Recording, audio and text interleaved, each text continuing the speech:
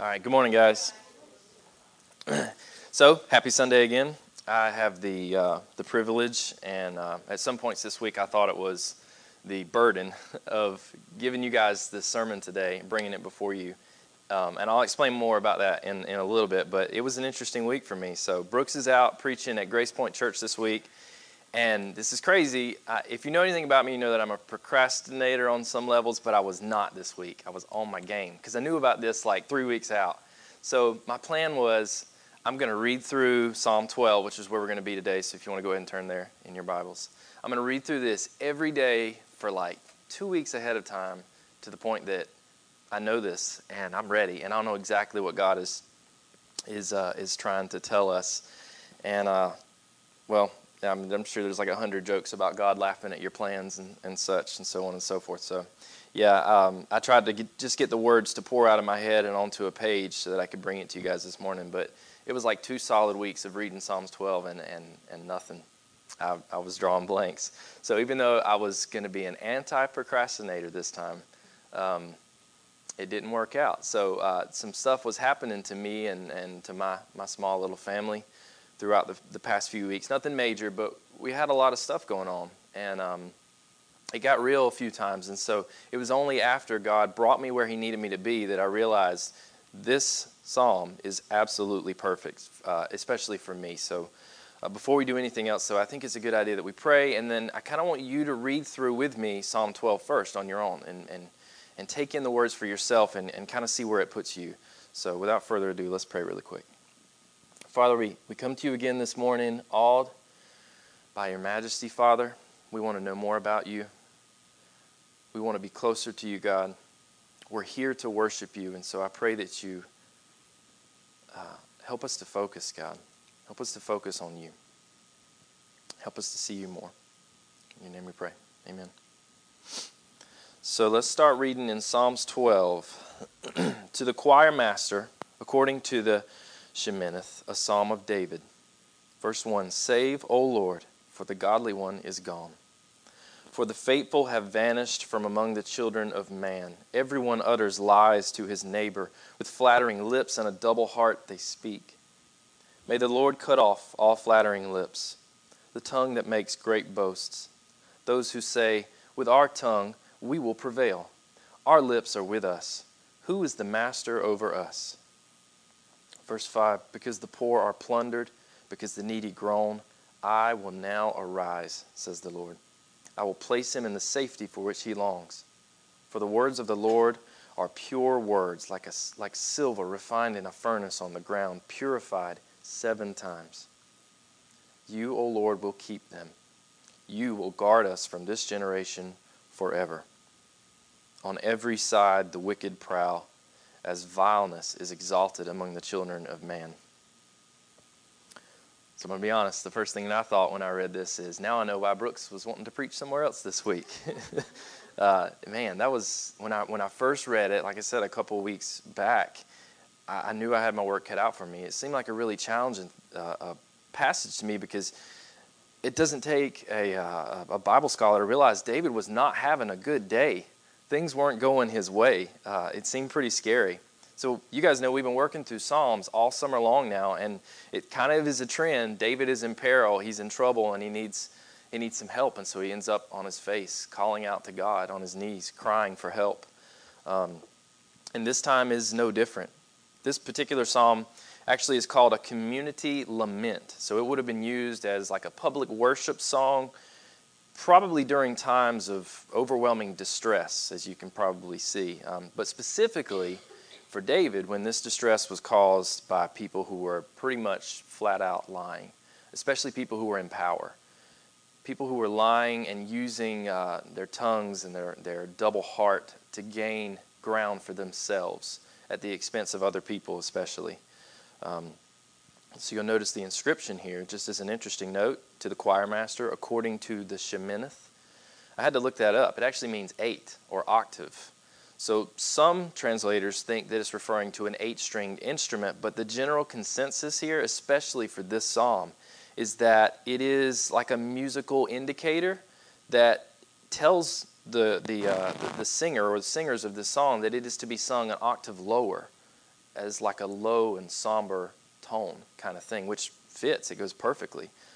It's a lament, and so a low and somber tone, or key at least, would be pretty fitting. So it's been said before that I have a great need for my God, and I have a great God for my need. And it might have taken me a little while to realize it, but this Psalm 12, was exactly what I needed to hear, especially in the past few weeks of my life. So personally speaking, I kind of mentioned, my family has been, we've had a few crossroads, we've had a few issues. It's nothing major, but there's been sickness, there's been stress, there's been a lot of work going on. And we've been potty training a 3-year-old who thinks she's a 20-year-old. And do that while you got a 1-year-old. You guys know Millie, so you know how that is. She's trying to break everything all the time. I think the word that I'm looking for is overwhelmed, honestly. It can get really overwhelming in our household, and I'm kind of hoping that you guys are going to grant me the courtesy of understanding where we're coming from. We primarily are a church of young families for the most part, and if we're not, we've been there before, and we know what that's like. So I get it. I feel overwhelmed.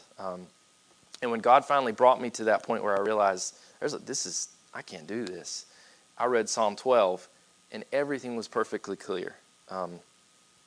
It was just like a sign.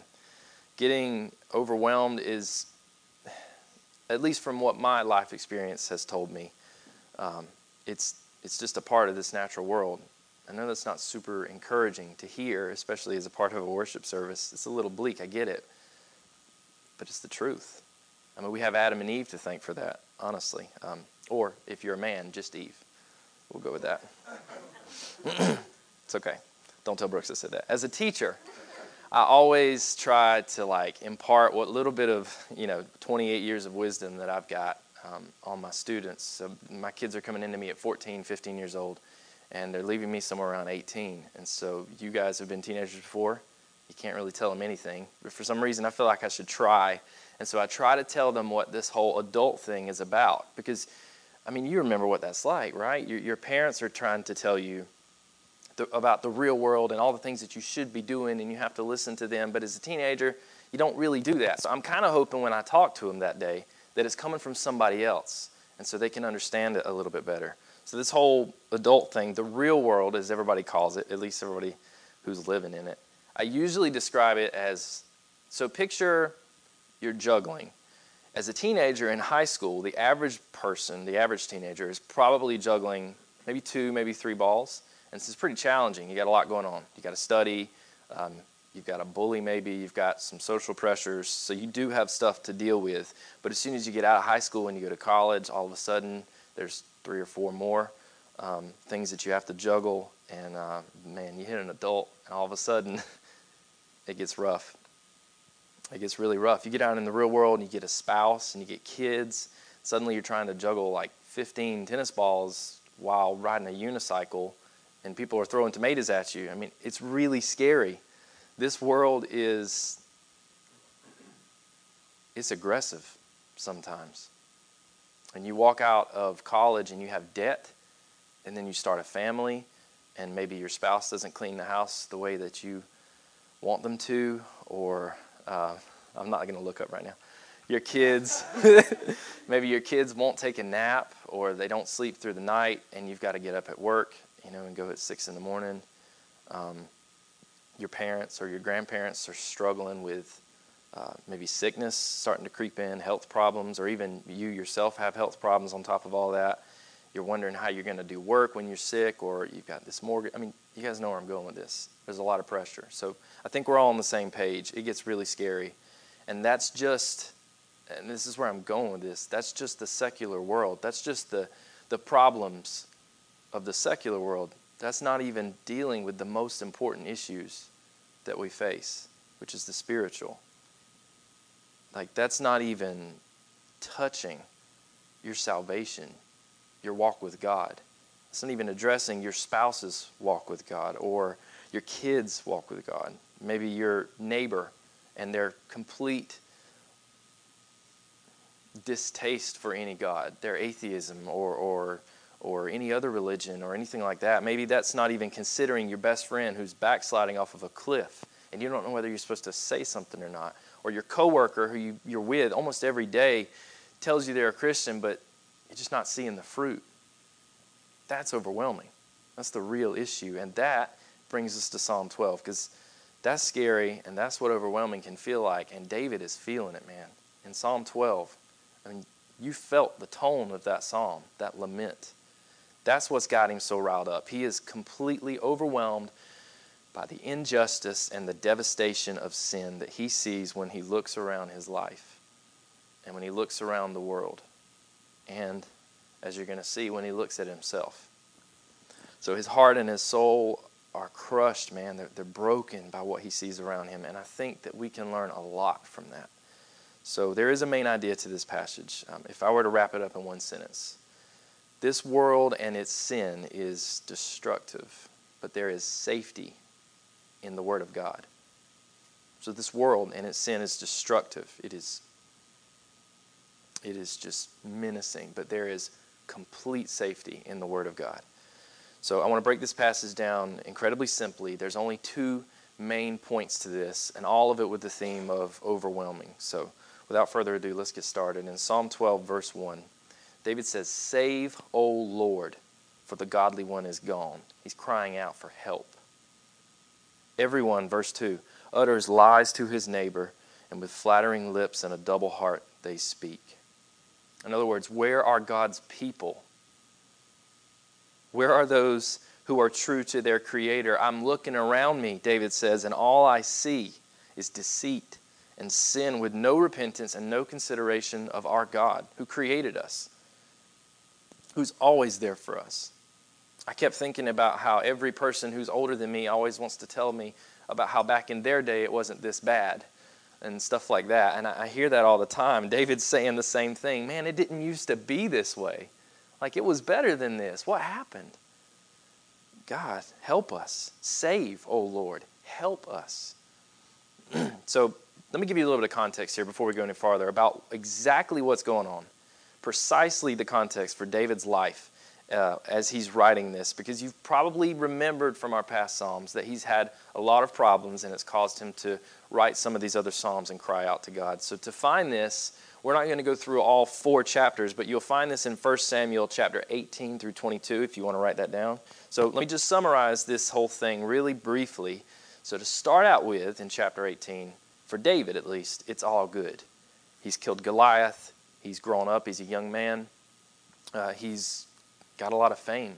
And they're returning at the start of chapter 18 from a long battle with the Philistines, which they have won, and they're victorious. And so him and Saul and their entire army are riding back in, and they are on top of the world. But this is where, we've heard this before, as they're returning to Israel, the people are all out in the streets singing their praises, and they're singing things like, Saul has killed his thousands, and David his 10,000s. Now, just for reference here, Saul is the king, not David. So it didn't sit too well with Saul. He didn't really like this very much, and so he did the only logical thing, which was to kill David, I guess, which sent David on the run, and we know this before. So let me get a little more specific. Now, this in and of itself, David having to run from King Saul, is not so great. It's pretty stressful.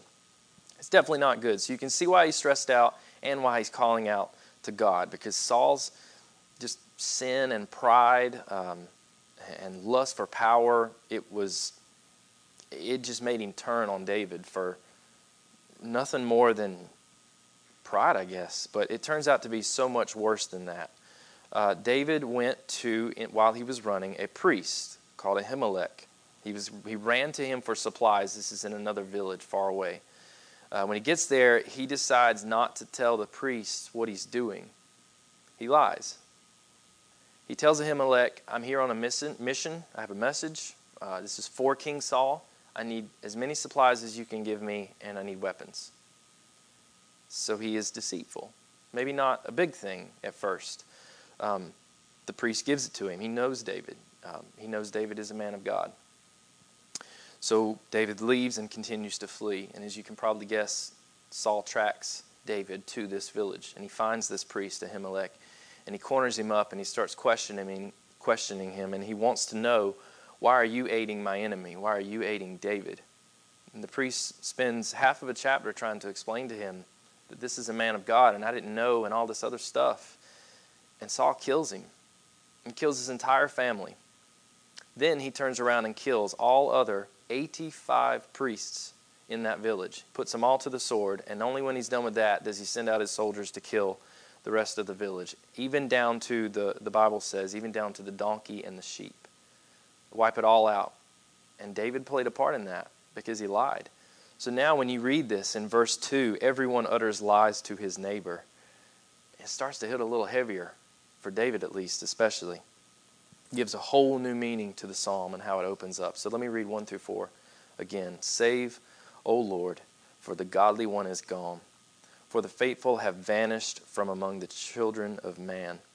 Everyone utters lies to his neighbor, and with flattering lips and a double heart they speak. May the Lord cut off all flattering lips, the tongue that makes great boasts. Those who say, with our tongue we will prevail, our lips are with us. Who is master over us? So you can see it's not just the sin of the world around David that's shaking him up so much. It's his own sin too. He played a part in this. Could you imagine that your actions, at least in some way, to directly lead to an entire village of people being killed? That's heavy. So it's David's own sin, and it's really just too much. In other words, he's overwhelmed. It's not even just David. That's what's cool about this Bible. It is so clear to us. This happens on multiple occasions. You can see it too in Jeremiah. You don't have to turn there, but just one verse out of Jeremiah 8, one of the prophets, Jeremiah. Chapter 8, verse 5.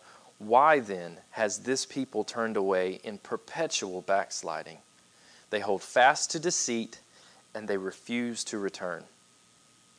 I point out Jeremiah specifically because both he and David are having this same issue, but for us, as we read this, they're bringing the heat because they're trying to tell you something. They're trying to check you on something. You can't just lackadaisically read through Psalm 12 or even Jeremiah 8 and just be like, man, people are terrible. They're just awful. This is a terrible world. I wish more people believed what I do. I wish that people thought the way I did and everyone wasn't so bad. I wish everyone was morally upright like me. So I'm here to beg you guys to please don't miss what's actually happening here. David and Jeremiah are not just stressed out because of their sin or even just because of other people's sin. They weren't just upset, they were wrecked. When you hear these words that David is saying in Psalms, and when you hear Jeremiah speak in chapter 8, if we were to read more, they were wrecked by people who don't know Jesus.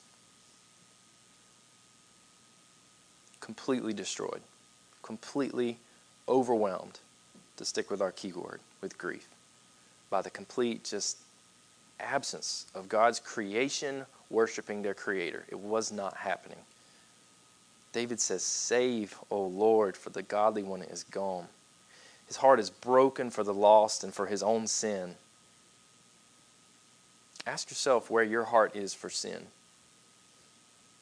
One verse into Psalms 12, David's checking you as he checked himself. Where is your heart for the sin of this world? Where is your heart for the people who don't know your King that you know so well, that you know has saved you? Where's your heart for the people who don't care? For people who are just walking around in a bubble of hatred as God sees it towards our King. And that bubble is so thick they can't even see where they're going, and yet they're proud and they'll tell anyone and everyone who will listen how far they have come on their own. It's like a badge of honor in America right now. Look what I did. Richard Dawkins, man, that guy drives me insane. He calls, along with many other people, he calls God and any kind of God that humans come up with an imaginary friend. And that really hurts. It hurts me to say that my entire life has been built around what you are calling to be this imaginary friend. Y'all, there are people out there in this world who think that way. They laugh at people who believe in Jesus or any other God because it's this imaginary friend that we've invented up because this life is just so hard. Where's your heart for people who think like that and feel that? If you're a Christian, then you're supposed to get this. You're supposed to get what's going on. You're supposed to know that you are separated from the wrath of God against that sin. You are separated from it because of the overwhelming love of Jesus, who took that world's sin that was so vile that God could not even look at it.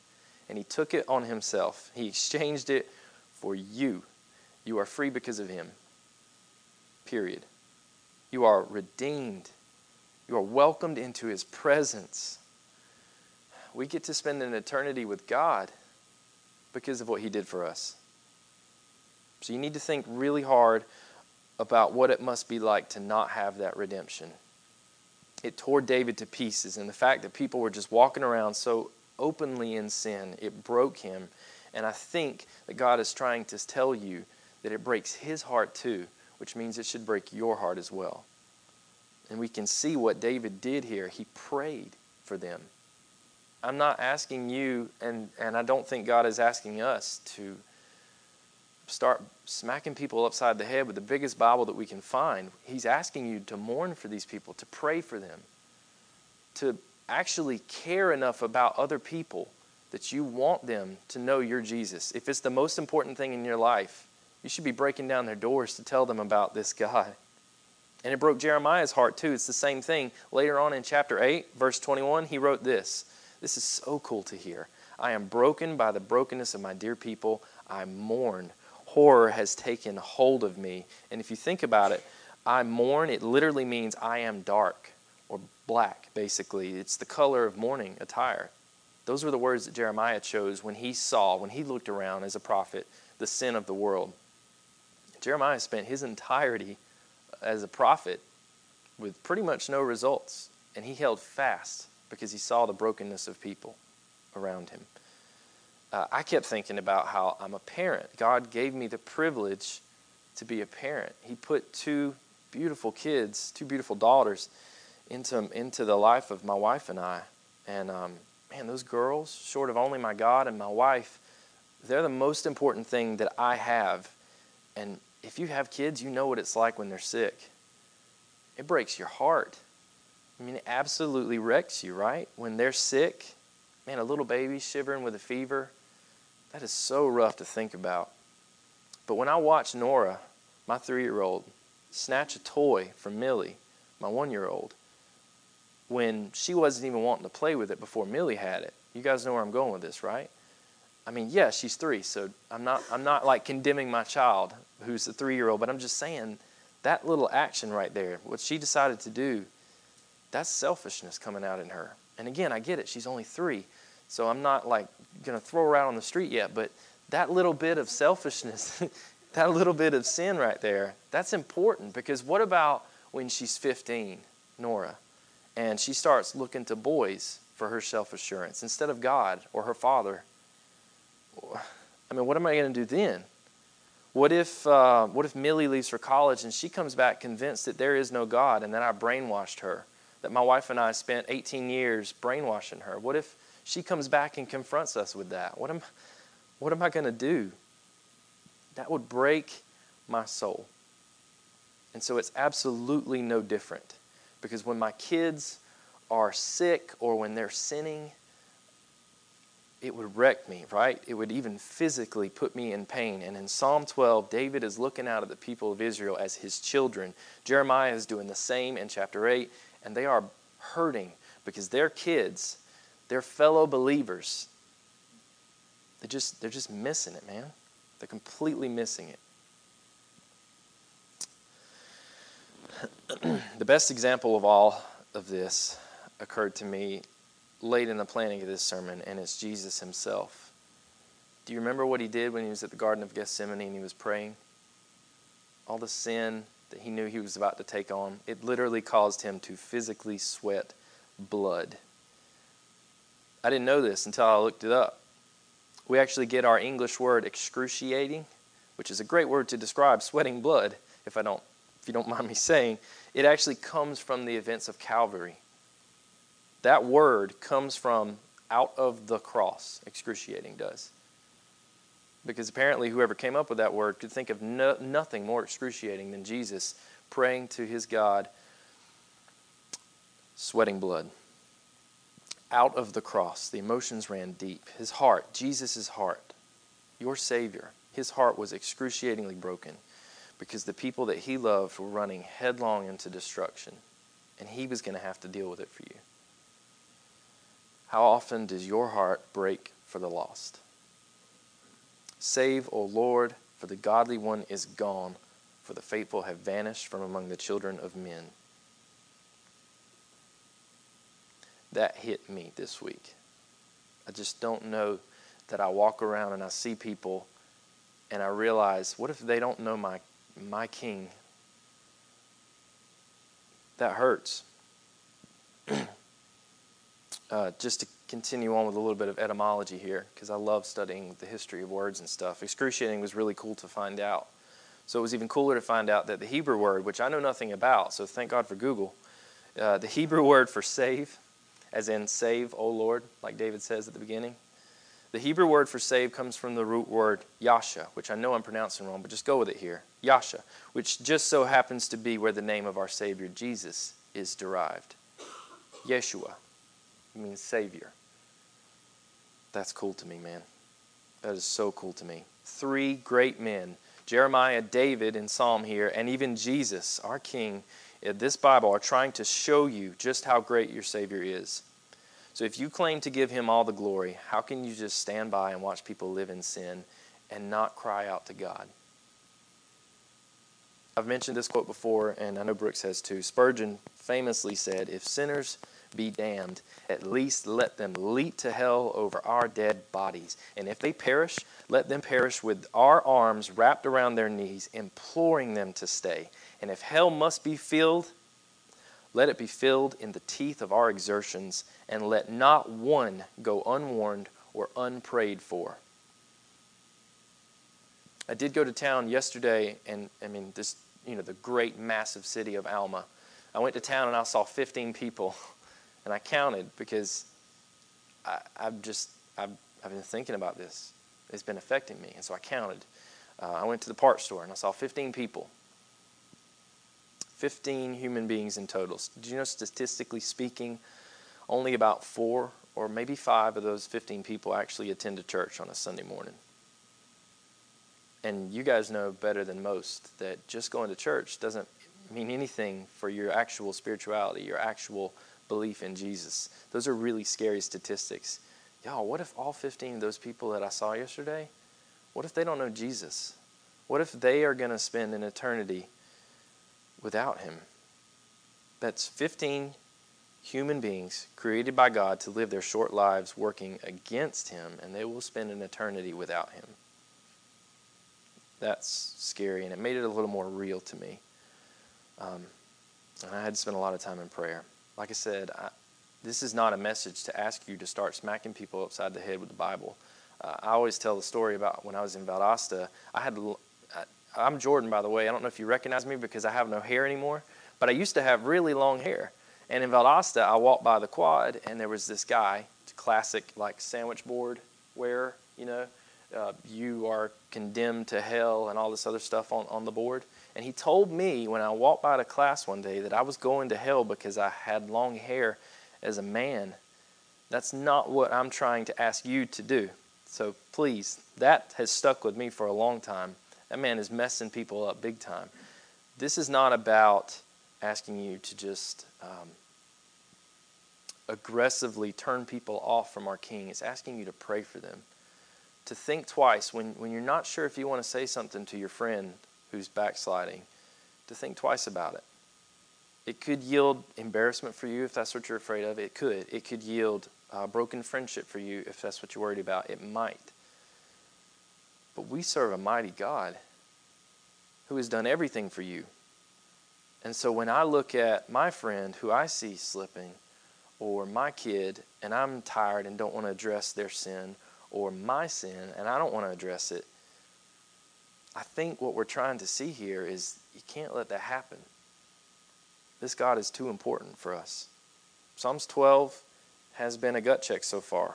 At least it was for me. So It's calling us out for not basically putting our faith in practice in a world that is full of sin. But like I said just a second ago, man, we serve a mighty God. And if you ever doubt that, look no further than the other half of Psalms 12. So if you will, pick up with me and see God's response to David's pleas in this lament. God's response starting in verse 5. Because the poor are plundered and because the needy groan, I will now arise, says the Lord. I will place him in the safety for which he longs. The words of the Lord are pure words, like silver refined in a furnace on the ground and purified 7 times. You, O Lord, will keep them, and you will guard us from this generation forever. Man, that is so encouraging. God is saying to David, I get it, man. I see this evil. I see these unclean lips, these double hearts, and in response to your prayers, I will arise. I will step up and I will protect you. What a mighty God we serve. To see that when we are overwhelmed by sin and shame of our own and of other people, that God promises. He doesn't say, I'll think about it. He says, I will arise and protect you. I love that he uses the word safety in verse, 5? I will place him in the safety for which he longs. That is so encouraging to me as a Christian who struggles with sin on a daily basis and who struggles because my friends and my family, or I have friends and family who don't know Jesus. That is incredibly encouraging to me, that he will arise. It gets even cooler when you look more closely. The Hebrew word translated in safety in verse 5, it's actually the noun form of the verb save from verse 1. When David, if you don't get that, when David is saying save, when David is saying the word safety in verse 5, it's pointing to a direct answer to his petition in verse 1 to save me, O Lord. That's even cooler, in my opinion. So when the circumstances around you are taking over and you just completely feel overwhelmed, I think you should take comfort in the fact that God is your place of safety. That's what he was showing me, that he is my rock. He is my absolute promised Savior. Look no further than verse 6. The words of the Lord are pure words, like a silver refined in a furnace on the ground, purified 7 times. You, O Lord, will keep them, and you will guard us from this generation forever. So, God's words, aka the Bible for us, are pure and refined, like silver in a furnace, purified 7 times. He says that he will keep them. They are guaranteed. And nothing in this world, on this side of heaven, is guaranteed other than that.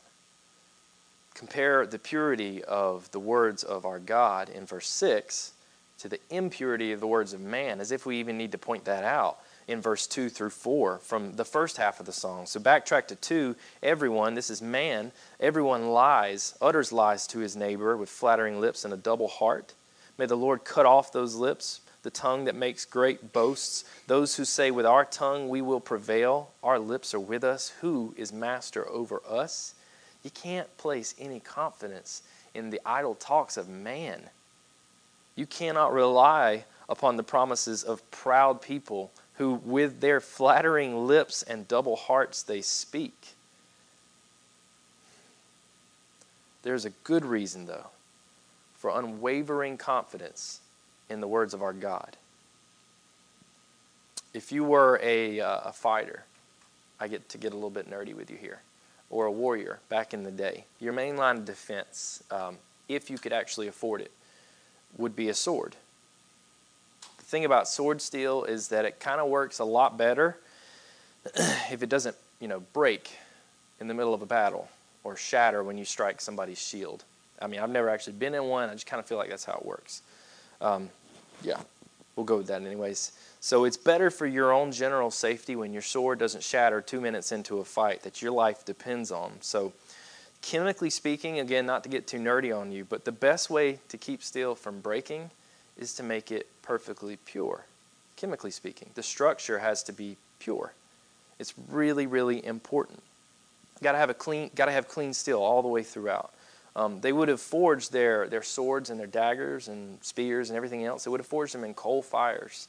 And coal has a ton of impurities in it. So when you're forging them in this fire, those impurities from the coal can work their way into the steel if you don't know what you're doing.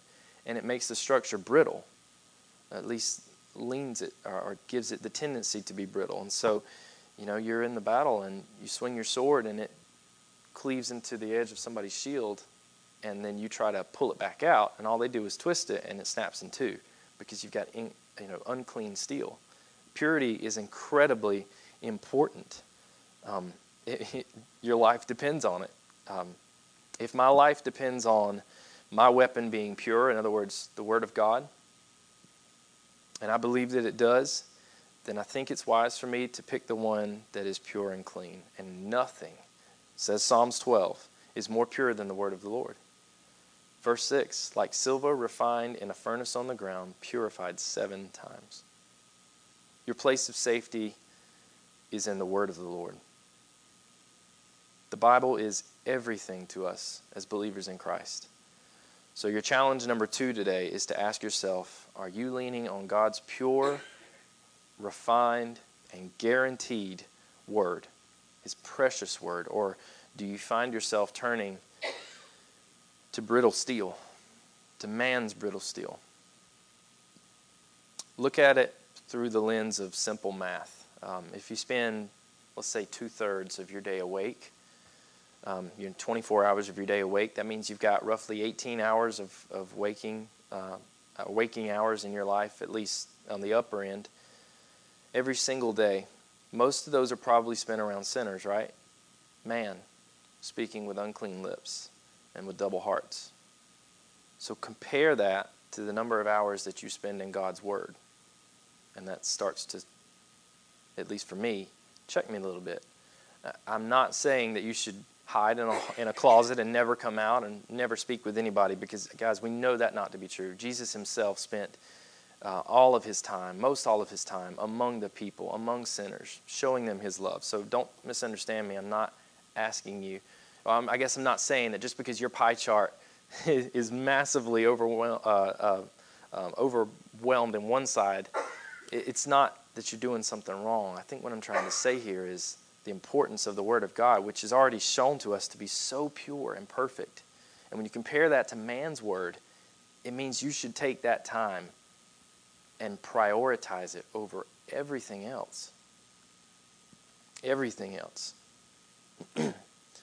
This word is incredibly powerful, and God's words within are incredibly powerful. So thinking that Jesus, so believing in Jesus and having access to his word, but never even opening it, save for Sunday mornings, I think that's a grave mistake, and there's really no way around that. You should, as a Christian, long to know more about your Savior, and this is where you find it. This is where it's at.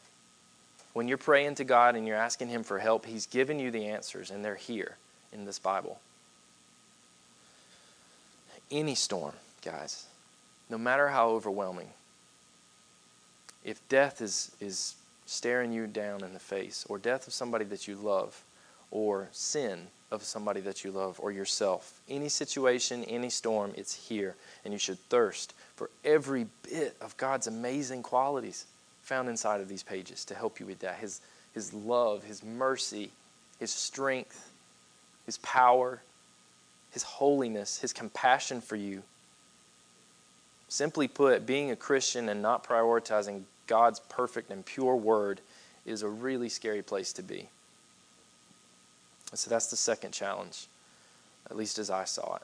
So finally, if you look at me at the last verse, we get kind of a plot twist, because in verse 8, things take a turn backwards, it kind of seems. So I thought we were going to have a happy ending, but apparently not. So verse 8, on every side the wicked prowl, as vileness is exalted among the children of man. That was not quite the ending that I had expected when I was reading through this. It turned somber again. He's ended this whole thing in a pretty somber fashion. In Charles Spurgeon's commentary, he said, here we return to, as he described it, the fount of bitterness, which first made the psalmist run to the wells of salvation in the first place, namely the prevalence of wickedness. So in other words, the overwhelming circumstance that brought David to God in prayer in the first place, that grieved his heart so much at the beginning of this prayer, they haven't changed. They're still here, and the trouble still exists. The consequences of sin are still there, and it will not go away this side of heaven. The world is full of people who, by their own actions, show hatred towards God. And what's worse is that they are often the ones who are commended for it by the people. By me, sometimes, and maybe even by you. And they're praised by the world. So even the few Christians who are struggling and fighting daily with their own sin, they still struggle with this. It won't go away, sadly. David, again, is a great example of this, who survived his fight with Saul, spoiler alert, after all this goes on, and he goes on to become a great king. And all I have to say is Bathsheba, to get you to understand that it doesn't go away for him, the sin. He's right back in it. Several years down the road, he's right back in it. But this time, in verse 8, what has changed at the end of this psalm is David's outlook. He has been brought back to the Word of God. He's been reminded that he has safety in it. He has a place of safety where he can take refuge as well, and that is incredibly powerful. Because if I have to face this world, and I know that it's hard, and I know that it's difficult, and I'm worried about so many things, and on top of that, I'm worried about the really important things like the salvation of my best friend and my family. When I have to deal with those things, it gives me great comfort to know that God is my safety. So 2 things, just to recap this really quick. Your heart has to break for those who don't know God. Busyness can take away your compassion for others. Don't let it. Don't let that happen. That means an eternity without Him. So do not let that happen, please. And secondly, your safety from this world is found in Him and His Word, which, as David says, is pure and perfect. He will not fail us. And he tells us that He will arise and He will place you in the safety for whatever is overwhelming you. It may not happen instantly. It's not going to be perfectly as you want it to be sometimes, but it will happen. Please don't, like I'm saying, please don't mishear and think that you can pray when times get hard and God will save you, and then you can go back right back to the way things were. It's not how this works. God doesn't guarantee instant, satisfaction in that regard, but He's promising us that He is always listening and He is always faithful. His ear is always open, and He will arise and He will protect you. This is incredibly important, guys. It is so important to keep yourself near to God through His Word and through prayer, just as David did in Psalms 12. This is why we take time to pray and we study His Word together. This is why I'm really excited about the men's Bible study on Tuesday mornings.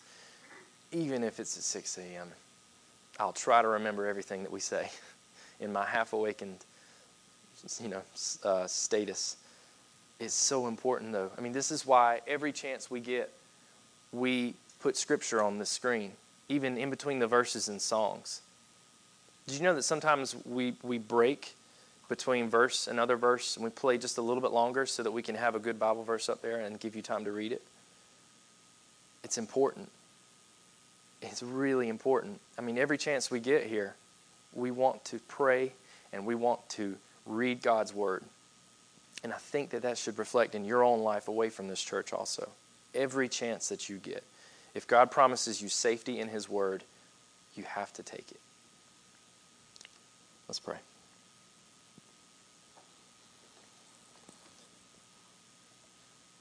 My God and King, I struggle. I deserve nothing because I repeatedly fail, Father. But not only do you give your Son on my behalf for my sin, something I definitely don't deserve, you give me your Word and you guarantee it. You guarantee that it is perfect and it's pure. What did we deserve to get you, Father? Thank you so much for what you've done for me personally and what you've done for this church. Thank you for your word. Continually push me, God, in that direction. Do not let me stray from your words, Father. And continue to break my heart for the lost, for my sin and for the sin of others in this world, God. I know I can't save them, and I know it's not my job to. But God, I want to cry out to you on their behalf. I want them to know you as I do, Father. And so I thank you again for everything that you've done for me and everything that you've done for this world, God, for us. There's no one like you, Father.